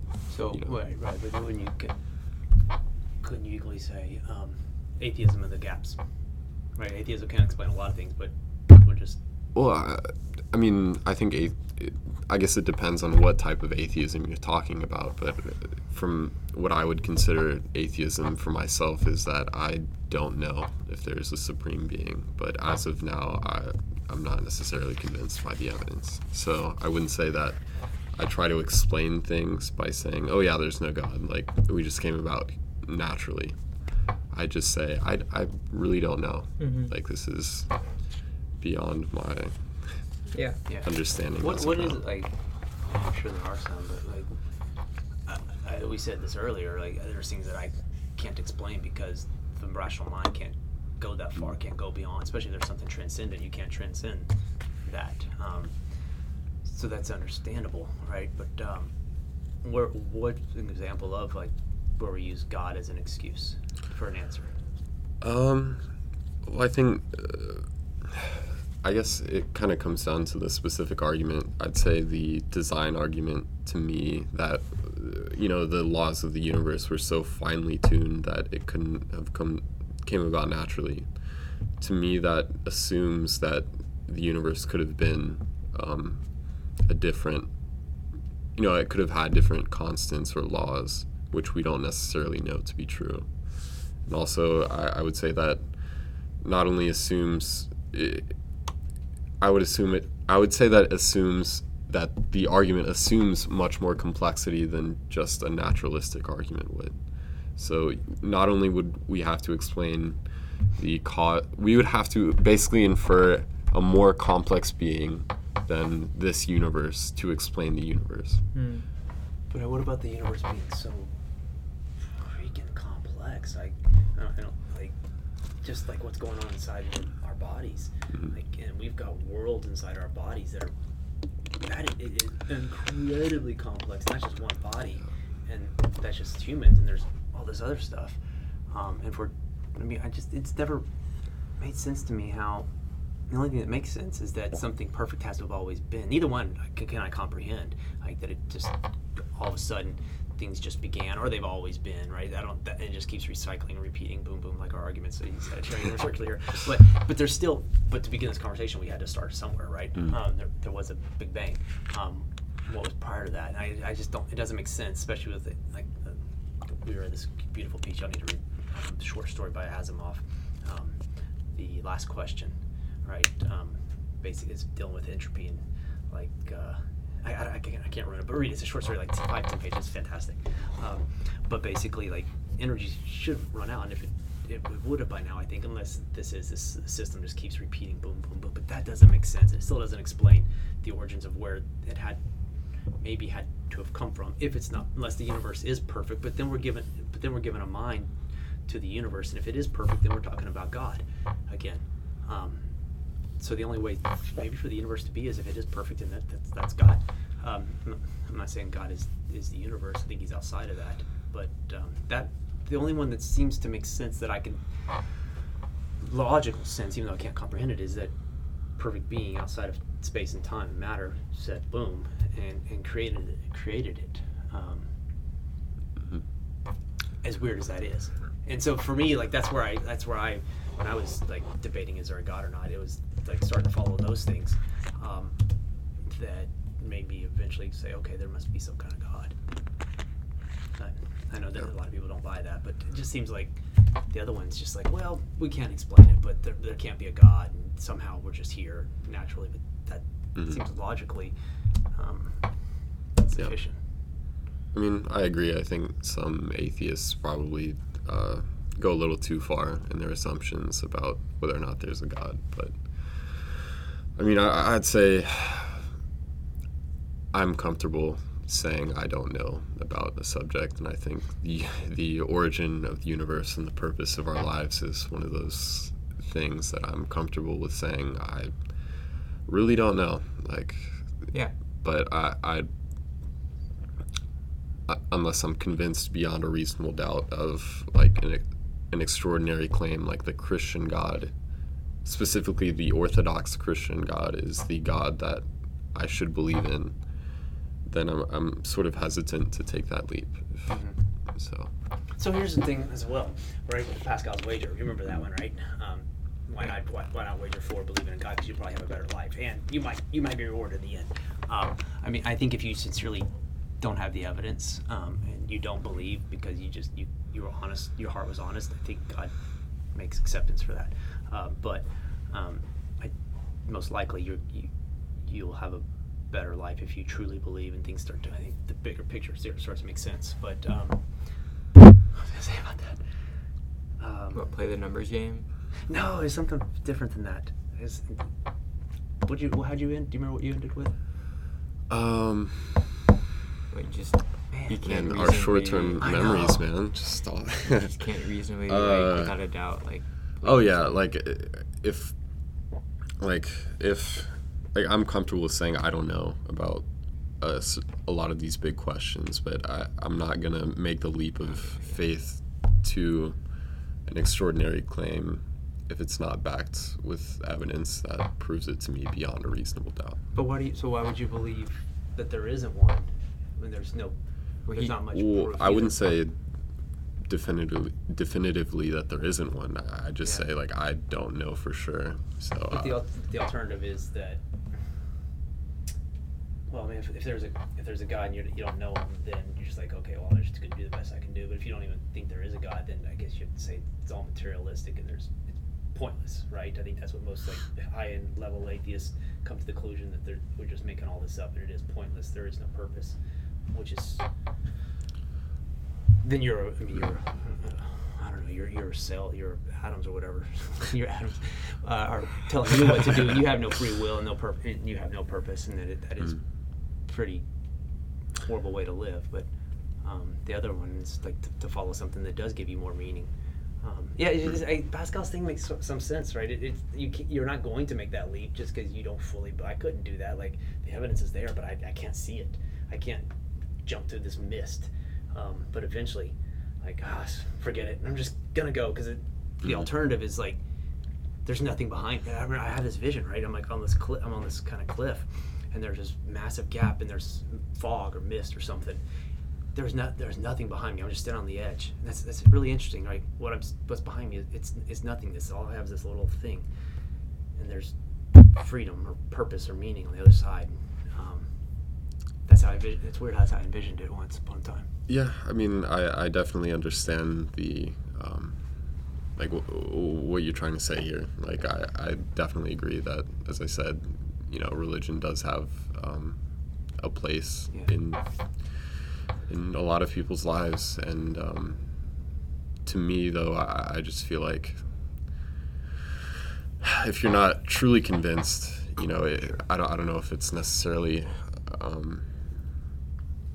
like, sure, I guess you could try to convince yourself as much as possible, but I think there comes a point where you just kind of feel like you're living a double life where you're being dishonest. Yeah, you're just kind of dishonestly believing something for your own benefit, and I feel like even according to Christian tenets, that would probably be like a bad thing, like to just kind of do something for your own personal benefit. So it's the weirdest thing though, right?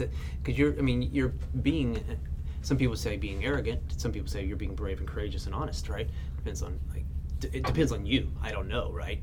Like I had some students this year, like Sneha. I thought she was fantastic. You know her, right? Yeah. And I think she was genuinely a good-hearted person. She was just struggling like to believe. She wasn't arrogant about it. Like, yes, I'm an atheist, right? You got those bricks with your daughters. So like you're like, I gotta believe the truth, and I understand that. I think that's where I was. I'm not going to believe something unless it is true, no matter what it is, right? And maybe I didn't see clearly, right? And I wanted to go one way. People could argue that I just chose this route, but I don't think so. I think I really wanted to genuinely know, and I think that's where you are. But it's the weirdest thing to be saying, I'm going to stand for the truth, even though there may not be truth, right? Like, I wouldn't say that, right? From my perspective, I say I'm going to stand for the truth because there is truth, right? For you, you're like, I don't even know if there is objective, real truth, but I'm going to be true. It's a weird. I don't know. If you I'd say there's like, I'd say that there's like an atheist definition of truth, like just. Sam Harris versus Peterson definition of truth. Well, yeah. Well, That was a previous interview. I think there's like certain things that you can observe about reality that are consistent with statements that you make. Like if I say there's a computer in front of me and I observe a computer in front of me, I would say that's true. Sure. And so I'd say in that sense there is truth, but in the Jordan Peterson sense, yeah, I don't know if there is like truth in that sense. Or would that be like a subjective truth? Like if Well, you see the That's what computer. he said. So- It's almost like they switched what their definitions of truth. I always thought it would be the Yeah. opposite of what they both supported. So I think Jordan Peterson's definition of truth is more ethics centered.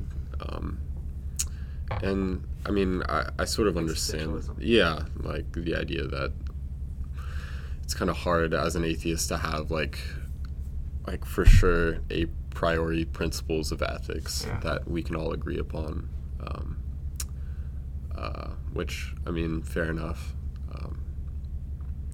But I would say there is, in a certain sense, a truth to be had, though, even if there is no like ethical truth. Yeah. Any thoughts, Aaron? You've been awfully quiet here. I don't know, Adam. I think I would say Christians don't know that, like, without a doubt, that there's like a God. I think that's like why it's like faith-based. I think that You don't think there are multiple millions of Christians that have no doubt? I think they have struggles, I think and there's always doubts. but I mean, like personally, me, like I've had throughout my walk, I've had doubts, right? Yeah, I think everyone has doubts. Did I miss something, right? Did I misinterpret all those things that I think were miracles and like God talking to me twice in my life?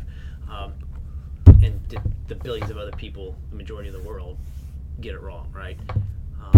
There's just this brain that's just firing and making it crap up. But I think there are a lot of people that do fully have 100% faith. To where they don't have doubts anymore? I think so. No, I think you always have doubts until you reach heaven and you like are enlightened. I think you'll always have some doubt, and that's okay. But it's okay to have doubts. I'm not saying it's bad to have doubts, but I think this goes to Adam's point. Like I think you're always going to have doubts because, as Adam said, there's not going to be 100% for sure evidence that like God is like real, at least on this earth. Like we'll never be able to like 100% without a doubt prove that. I think that's why there will always be doubts. I think you can get to the point where you like have convinced yourself so heavily of like your beliefs to where like you don't doubt them anymore. But I think that's just kind of like tricking yourself. I think deep down there are like still doubts that could be brought up. You just are kind of actively trying to not think about them. I think we have a little bit of a disagreement here About what? about like the strength of the argument or the evidence. How so? Evidence. I feel like Mr. Anglin has a little bit more, or a lot more confidence in the evidence that Christianity is true. Would you agree? Yeah, I don't think well, yeah, maybe. I don't know. Maybe. Well, I think there's plenty But of St. Paul evidence. definitely, I don't think, doubted after a while. Peter, like those people that like. I definitely think there are people that don't really doubt like the veracity of Christianity. I think it would be kind of foolish to not doubt. Once you saw God or you experienced God, like, Well, yeah. Okay, yeah, like- but that's different though. Like, Peter or Paul, what did you say? sure, or Or, like, I like think- they've experienced it. I think that's different because I think if you've been like with Jesus and like been alongside him, I think then I don't think you would doubt at So all. say the last 1,000 years when no one's actually had But, personal like, if- interaction, yeah. and seen a resurrected body and stuff like that. Right. Okay, but I still think some people just had some kind of interaction with God that they don't question. Can't prove it. I don't. But I think there'd be accounts of it probably written down. but I think there are a lot of people like Mother Teresa that had many dark nights in the soul, and like God was silent, but maybe felt good. I don't know. That's depressing. But so you asked earlier though, like what is truth? And it popped in my head, like I heard someone give a talk on this, and he said like Pontius Pilate had Jesus Christ right there, right, and presented Christ to the people, and like, what are we gonna do with this guy? And it's like he even asked, I think, Jesus, what is truth? And it's like, dude, it's like right next to you, right? What is everything? It's all right in front of your face, right? I think that we live life maybe that way, right? We don't see, like I just because I believe in God doesn't mean I'm not missing a crap load of stuff, right? I'm blind to so many things. I go through life struggling or not being thankful for this or that, and thankful for the beauty right in front of me, in the moment right in front of me, and always like got to go to the next thing, right? No, stop and just ponder and be appreciative of what you got right now. So we're all blind, but I heard something recently with Holmes and Watson, Sherlock Holmes and Watson. They're out camping, had a little drink one night, and they go to sleep, and then they wake up, and Sherlock Holmes says to Watson, "Hey Watson, yeah, and look up. What do you see?" He says, all I see is stars. And he says, "What does that tell you?" "Well, that that constellation's there and there. That means it's winter time, and that it's going to be a beautiful day tomorrow based on this, and that this it means that we're not alone. That all these things could be planets, and all. It just goes on to all these scientific explanations, and Sherlock says something like, "Well," and then Watson says, "What does it tell you? What do you see?" He says, "Well, I think someone stole our tent." And it's just like, we could be so deep on certain things, right? And miss what's right in front of us. I don't know. I mean, that's not going to convince you or me, right? But I think it is a way we, regardless of what you believe, it's like a way we live our lives, unfortunately. Like, well, yeah, we give a lot more scrutiny to certain subjects that we don't feel as emotional about. I think. No, for sure. Like politics, stuff like that. But, I would agree with that. Yeah, can't they see it? See what's going on there? Yeah, every side's saying the other side's a lie. They got some lies. You're missing it. Yeah. I don't know. I would just say that, like, I think there is substantial evidence for Christianity. I was just making the point that, like, you're not going to be able to 100% prove it. And I'm not saying I don't think it makes me, like, I don't know, you were saying that Anglin and I have, like, a different, like, view on, like, the evidence for it. I think there's, like, ample evidence for it. My point was that it just will never be able to, like, 100% prove it. Would y'all say that, and I guess to give this a little context, I heard William Lane Craig, a big Christian heavyweight in the apologetics. Heavyweight? Apologetics.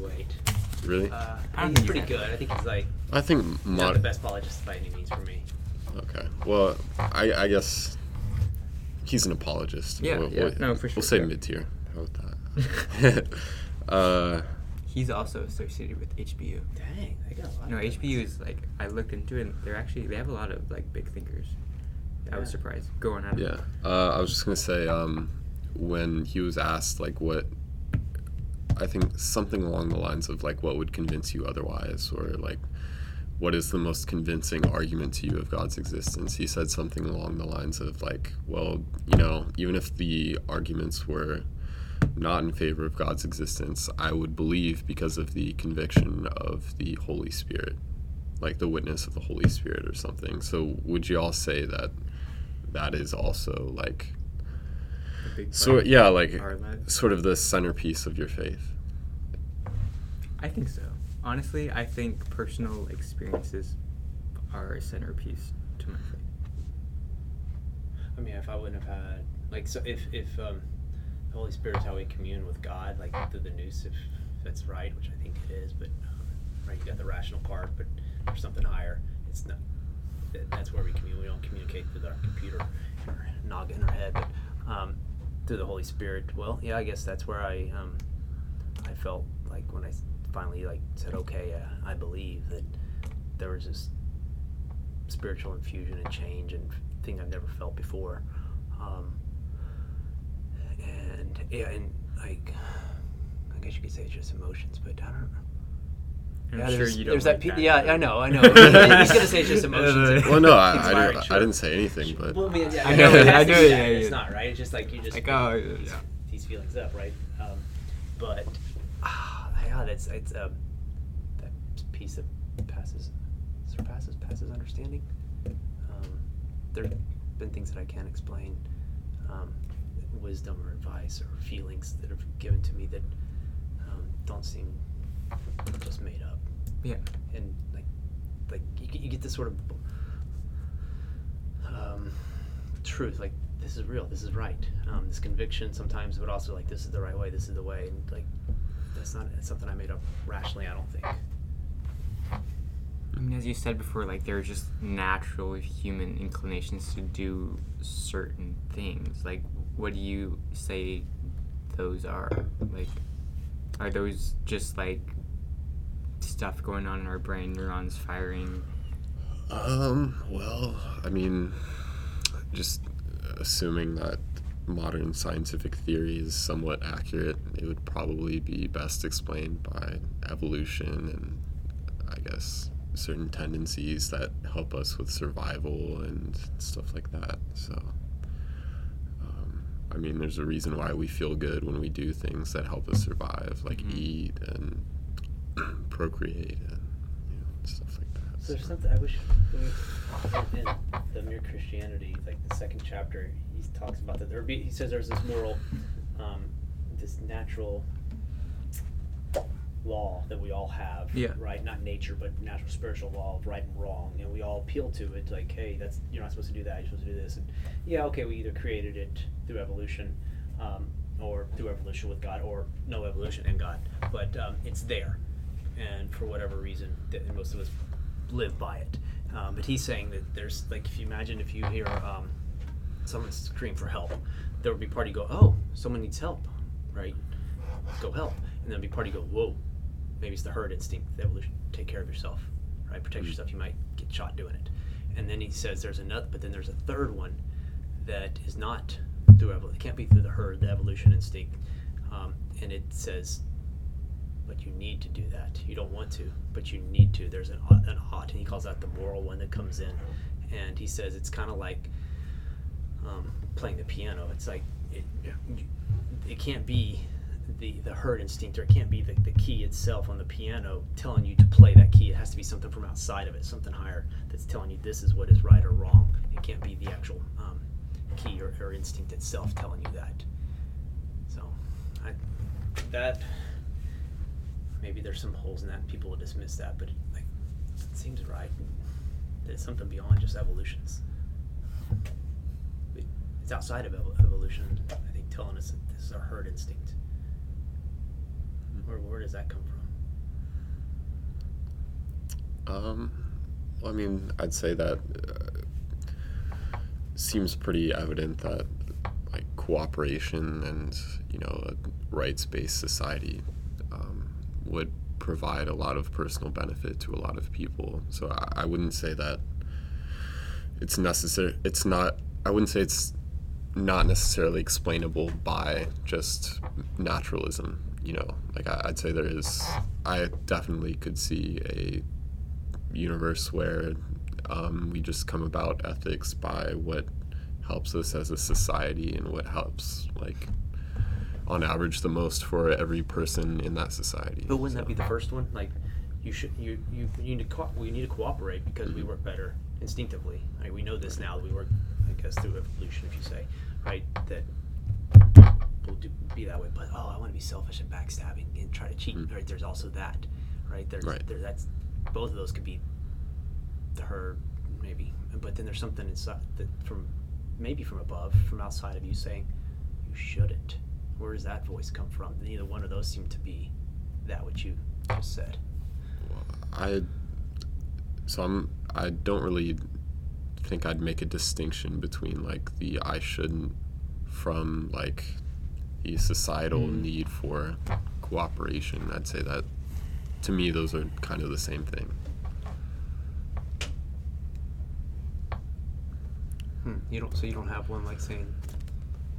Well, I'd say like there's certain situations where it's like, I could personally benefit from screwing over this person and I could get away with it. But I think something deep down, which I think I would identify as like this innate desire for cooperation or like tendency towards cooperation, that kind of compels me to be like, I don't think I should screw this person over. Maybe that's not necessarily what I should do. And I wouldn't necessarily attribute that to like a divine intervention. And I wouldn't say that it's logically necessary that impulse be like a transcendent force, yes. I get what you're saying. So, yeah. Where are we at in terms of time? It felt like went by very fast. Mm-hmm. You do anything today, Adam? Nope. What are you up to, Mr. Families. Families? Yeah. For In-laws? dinner and just chat. You don't see each other too much anymore. Which part of the family? My parents. Oh, okay. Family man. Yeah, I spend more time with them now. Because when you're in your 20s, you're go. You got to establish yourself, and you're off college or work or wherever. But then you eventually maybe settle down if they're near you, and then you realize like life's going faster and faster each year. Yeah, I've definitely felt that. Already? Yeah, like this past year, like this past year flew by. feels like last week I graduated and I was, standing out there and receiving my diploma, but here I am. Yeah, I'm still like, I'm in college. When did that happen? Yeah. I feel that. Well, then you're gonna get to the point where you go, wait, college was over half my life ago. Oh my gosh, I'm so old. Yeah. That's scary. High school almost feels like that. Like, feels like such a long time ago. But it really wasn't. When I was like a freshman. Yeah. Oh, yeah. I barely remember what happened. I barely remember freshman year. But here I am. So Adam, do you think? Last question. Okay. Do you think you gained anything from this conversation? It's funny. I think like whenever I'm in class, I'll just sit there and right afterwards I'd be like, oh wow, that was kind of dumb. Like I don't think I learned anything. Yeah. But like going back and just kind of like thinking back, I like actually did. So I think it's kind of hard to identify exactly what you learned like right after you learned it. At least in my experience. But I definitely say like, It's okay if you didn't. yeah, no, I think like I definitely see y'all's perspective a lot more like in terms of the prophecies and like the argument about pleasure. Like I think I can kind of see where y'all are coming from more and more clearly. Yeah, in terms of like have I heard anything To convince you he's gonna change. Yeah, Go no. ahead, work your way Yeah. out. But maybe slowly, I don't think that ever happens where there's like always just like Possibly not. one instance where like Yeah. this was like Yeah. Right. I think it's just an accumulation. Isn't it kind of like your 4 years in high school, right? Like each day you I didn't change, but no, you did. You did Yeah, at the you end just of 4 don't years. really notice. Yeah. Same thing with every conversation. Like did I change? I don't feel like I'm that much different, but I did change, right? So Yeah. this is gonna change me, and I definitely enjoyed it. Then you gave me like some questions I need to think about, and maybe I don't know. It helped. As a human being, I think I grew in these just these 2 hours, just sharing like conversation, sharing maybe what I think is true and backing like vivifying me, but also just like through spiritually, but also just like through living in a communal little setting right here. That was positive. I think it's always good to like talk to like I don't want to say the opposing side, just like different perspectives, just to like like, oh, I've never really thought about that, maybe I should look more into that. It's always good to like test yourself, I think. I'd say it's always good to have a civil discussion with the other side. That isn't too common nowadays. No. So No, but when it is, right? it's pretty Those are pretty beautiful nice. podcasts. Like, Yeah. Those are the ones I enjoy listening to. Have you listened to any good podcasts lately? I've been on a kick with, oh yeah. So I listen to Too Many Too Much. Like High Intensity Health, you might like. Too Many Too Much, is that? But no, the one I've been eating up, some Joe Rogan here and there. What was one? Robert Schock, talking about like how and then there's another one with Randall Carlson and Graham Hancock. Check that one out. That's the one with the evidence for the flood and the Earth's older than it is. But there's a couple of them he has with that guy. Those guys, they're great. But the Robert Schock is like the Egyptologist and talking about the pyramid being way older. And we're like civilizations like at least 2 times older than we realize. And there were some ancient, brilliant civilizations that have been around that were just wiped out through either flood or asteroid or something like that. And there's not too much evidence, but it's being This is unearthed. Rogan? Yeah, on him. Yeah, Okay. Robert Schock, SHOCH,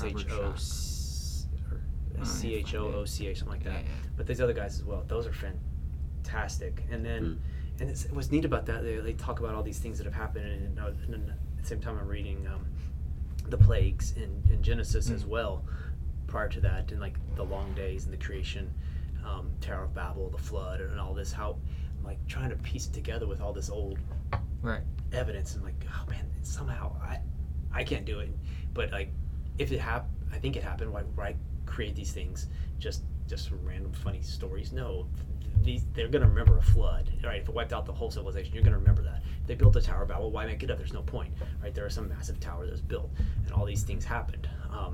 When, I don't know, but the plagues, right? Things like that devastated Egypt and changed Egypt, and I think it changed the Sphinx. Like it's their structure. I think it was the hell and the fire, maybe is what I was thinking, instead of just rain. But there used to be water in the Nile Valley, or in the Sphinx, and it was flooded, and it's way older than it should be. And anyway, it's just like fun trying to like piece this all together, because there is an answer and we don't have it. But I like that. But the one I've been listening to, Fundamental Health by Paul Saladino. He talks about the carnivore diet. Interesting. I The wanted to meat-based try it. one? I wanted to try the carnivore diet. It's like actually. you go to keto first, and you realize, okay, that's pretty good, because it's like cutting out the carbs, and you're not gonna be a diabetic. You're gonna increase your brain power, your testosterone, your energy, your life. And then he starts talking. And then I heard Dr. Sean Baker, over a year ago, and Jordan Peterson's daughter. Yeah. She's a carnivore. He's a carnivore Yeah. too. And they like, but what about like fiber? You need fiber, and you can't get enough vitamins and minerals and this and that. And then he starts looking at the evidence, and he's sharp and honest. And he used to be a vegetarian as well. And he starts going into like, no, if you look at this, it is the richest source of food. Is you can get it all from nose to tail, not just meat. You have to eat some organs as well sometimes, right? Yeah, that's like, Okay. eating the raw nose is a little rough, but it gives you everything you need, like more than any other food source, 100 times over. And just talking about the evidence of it actually making sense. In our ancestors, that's what they did. Every now and then they find a berry or they find some vegetables. It wasn't for a long time that we had those. Now we have them everywhere in the supermarket. But why has our health fallen to crap? Probably because what we are eating, what we should be eating. And you start listening to these things, and it's just fascinating. Talk about how you actually need You need the sun. You need high cholesterol. Like high LDL, high HDL, and low triglycerides is actually like the winning formula. But if you eat high cholesterol meats and you eat crappy carbs, then that's a killer, right? And then he goes, don't do that. And that's what most Americans are doing, right? The hamburger, the pizza, it's a combination of the fat and the carb, and that'll kill you. When he's talking about how the biggest brains are carnivores, the smallest brains by far vegetarians. You don't live to be you don't live or vegan, but you don't live to be over 100. I don't know if there's ever been one if you're eating just vegetables. And these doctors are saying some of the sickest patients I've ever seen are the vegetarians. So like, whoa, let's look into this. It may not be right for everybody, but man, check some of that stuff out. I wanted to try it, honestly. Salad, The I know, carnivore right? diet. It may change your life, and especially if like working out and being healthy, health conscious. You may want to look into it. Yeah, I don't know. To me, I like to keep it very simple. Just eat at maintenance calories, eat like enough protein, and work out, and just kind of wing it. So I don't know. The big thing that for the carnivore diet for me is like all these people that have tried it. They're like, yeah, I have more energy. Like, I want more energy. Yeah. throughout I mean, the day. Yeah. But you do miss every now and then. Well, some people say they don't miss their carbs. After a while, they're like, it doesn't faze me. But I still like my pie, or I want a donut every now and then. But I feel like crap when I eat it. You notice like, whoa, body. It's like you're sluggish. You're brain dead for a couple hours. Was I functioning like that always, or is it just because I'm not used to it anymore? I think it's a combination. But you do sometimes miss some. I do some of the other foods. Wait, are you on the carnivore diet? I'm going back on it. I was trying it, but I wasn't doing it necessarily correct. So now I'm going back slowly. I'm still doing more keto. Okay. So I'll let you know. Like, Yeah, I'll try to do it for a let me whole know. month and see how I feel. I know Rogan did it for For 2 a month, months. I think he did it for 1 or 2 months, maybe 3 months. But I know he did it, and he said it was good. I don't know if anybody's said, I mean, I'm sure there are people, but most everybody, like a lot of these I haven't doctors that are heard doing any it say it's negative fantastic. stuff about it. Yeah. It's interesting how, like, I feel like when I was younger, like, oh, like, to be healthy, it was to be, like, vegan or vegetarian. Like, that was the healthy thing. And, like, it's kind of, like, almost shifting completely to the opposite side Eating of bacon and actually... butter. You need your fat. You need cholesterol. You need carnivore. the sun. It's like everything the government tells us is a lie. We're like, oh, man, there are some Interesting. powers out there that are controlling us and duping us. Making us vegan. Just Yeah. Flip-flop. Mindless proles. I don't know. I just think like nutrition is probably the least interesting thing about fitness to me. Like I just prefer a more like intuitive, basic. Like, I mean, I feel like if you're approach interested to in it. biology, nutrition is, like, awesome. I took a biology class last semester. I hated it. I know. It It's was okay, buddy. awful. He's intuitive with his health, and we're intuitive with religion. It's like just gotta come naturally. But what if like there is a better way, right? Like if you really want to be stronger, healthier, more powerful, like what if this is it? Like why Yeah. not just check it out? Yeah, that's true. Like, I guess in a sense, like, it is a little bit lazy of me to just kind of, wing it in terms of nutrition. But I'd say in terms of training protocol, I'd say I'm pretty experimental. So, sort of. I don't do much like CrossFit or anything. You But need to. You need to come join me this summer, like while you're here.